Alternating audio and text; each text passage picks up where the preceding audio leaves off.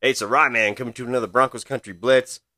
The Broncos granted defense coordinator Ejiro Evero his release from the team. Obviously, he had a lot of interest around the league. We heard about plenty of it. We heard about the Vikings. We heard about a few other locations. Ultimately, the Panthers snatched him up right away. He's going to be their defensive coordinator. And while he was a great defensive coordinator and it's hard to see him go, my thoughts on it are, well, okay then. Because let's be honest. So he seemed mostly upset that his good friend Nathaniel Hackett, who promised the world, came in, and there were still the rumors that he came in originally for Aaron Rodgers to come to the Broncos, came in, basically ran a horrendous offense,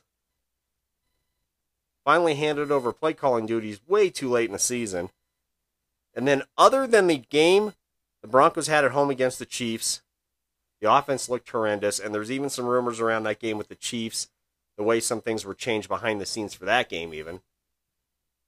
And after Hackett was gone, Wilson started looking like Wilson, and the Broncos looked better offensively right away.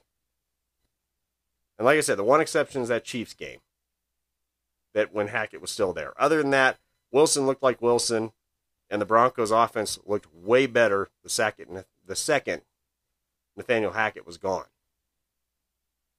So, I mean, it stinks that the Broncos had to let him go. I think they were pretty much put in a situation they couldn't keep him as the head coach.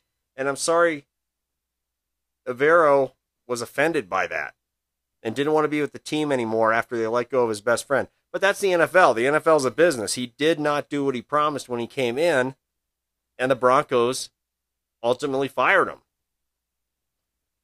So, while I'm going to miss Ejiro Evero as our defensive coordinator, his attitude about the whole thing makes me kind of say, good riddance.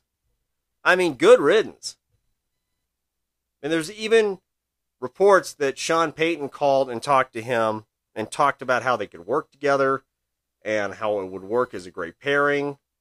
And apparently those didn't go very well. And Sean Payton, I don't know whether he was ready to move on from him per se, but basically it was just understood after that, like, yeah, I'm bringing someone else in terms of Sean Payton knowing he was going to bring someone else in. And frankly, if Evero didn't want to work with Sean Payton, I mean, I don't know what the guy's problem is. I mean, Frank Wright's a good coach, but I'm going to call it right now. There's a good chance he's going to be in Carolina for a couple of years, and he's going to miss Denver all of a sudden. I'm just saying, I think there's a good chance of that. So, it's unfortunate when I'm sure a lot of people in the NFL have friends or people they become close to that lose their jobs and stuff like that. That's the NFL. You've heard it several times in the NFL. You're always on the countdown from getting fired from your current position in the NFL. I mean, anyone that's been a fan as long as I have, or, you've seen it. You've seen it. I mean, some of the greatest coaches in the history of the NFL have lost jobs in one location and went to another location down the road and were successful again. So it's just a fact of the NFL, kind of a way of life of the NFL. And I really feel like Evero took it way too personally that his friend Nathaniel Hackett got fired for basically not delivering. So we wish Evero still the best in Carolina.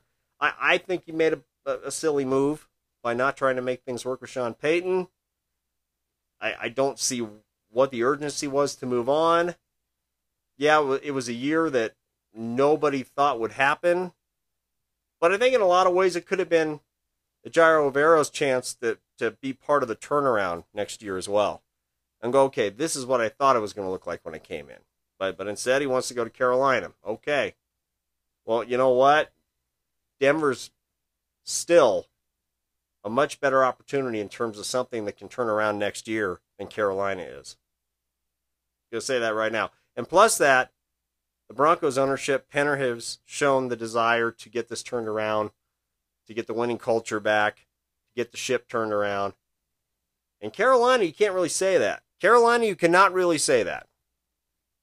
There are rumors that the last coach before Wright was hired, Wilkes, I believe is his name, he got canned because he refused to tank like the Panthers ownership wanted. I mean, so if that's where you want to go, I mean, that's your choice.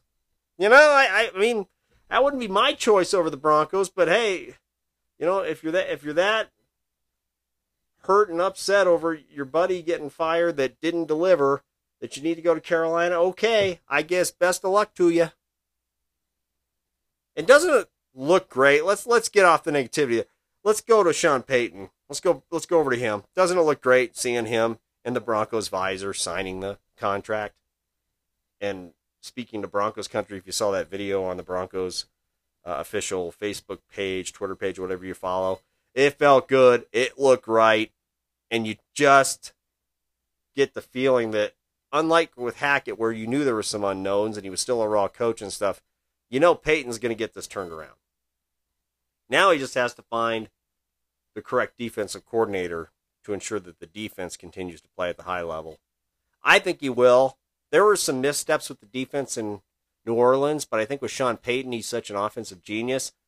I think he's going to look at that and go, okay, here's where I misstepped on the defense that cost us quite a few times, maybe from getting to another Super Bowl. I think he will have learned from that, and he's going to make sure to put the right person in place. So it'll be interesting to see who he ends up choosing as the defensive coordinator. I think there's still some other good names out there. Obviously, Fangio didn't come back. I think if it would have been 4 or 5 years down the line or something like that, Fangio might have considered coming back. But I heard something to the fact that, is it his girlfriend or something like that, lives down there in Florida. So it kind of makes sense that he wanted to stay in Florida. And there are other candidates out there. And I could see Payton maybe bringing in either someone that he already had experience with or chemistry with, or maybe a younger guy, kind of like Evero, someone, another up-and-comer or an assistant on another staff. So we'll see who ends up getting named defensive coordinator. But I had to give my thoughts mainly on Ejiro Evero moving on to Carolina after us giving him his release from the Broncos. Those are my thoughts. I think he's going to, maybe he won't, but I think looking back for football fans and Bronco fans, it's going to look like he jumped off the ship a little too early just because, unfortunately, his friend that he was coaching with couldn't deliver. So those are my thoughts, and we'll continue to see Sean Payton build this coaching staff and adjust the roster after the new season begins in March.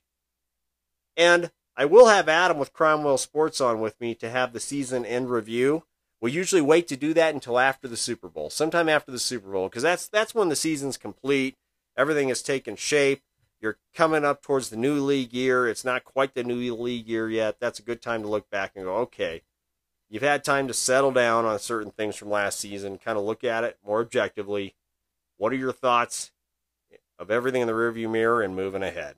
So I am sure we'll be back with that before we know it. And until next time, or until that time, this is the Rye Man with the Broncos Country Blitz. And remember to find us on Facebook at facebook.com/groups/Broncos Country. And on Twitter at DDCR_BCB.